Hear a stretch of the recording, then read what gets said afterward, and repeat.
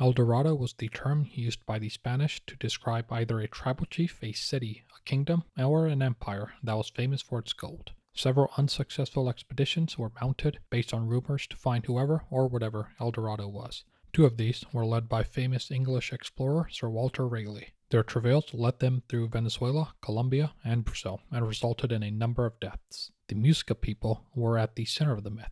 Their territory spanned nearly 10,000 square miles and had anywhere from 500,000 to 3 million people. Their area contained gold, emeralds, copper, coal, and salt, all valuable resources that contributed to their wealth and power. However, it was never so much as to have been a city of gold. There is one other explanation for why the Spaniards kept going off on this wild goose chase. The indigenous people might have just been lying to them in order to get rid of them, which makes sense. With the Lucky Land Slots, you can get lucky just about anywhere. This is your captain speaking. We've got clear runway and the weather's fine, but we're just going to circle up here a while and get lucky. No, nothing like that. It's just these cash prizes add up quick. So I suggest you sit back, keep your tray table upright, and start getting lucky. Play for free at LuckyLandSlots.com. Are you feeling lucky? No purchase necessary. Void where prohibited by law. 18+ terms and conditions apply. See website for details.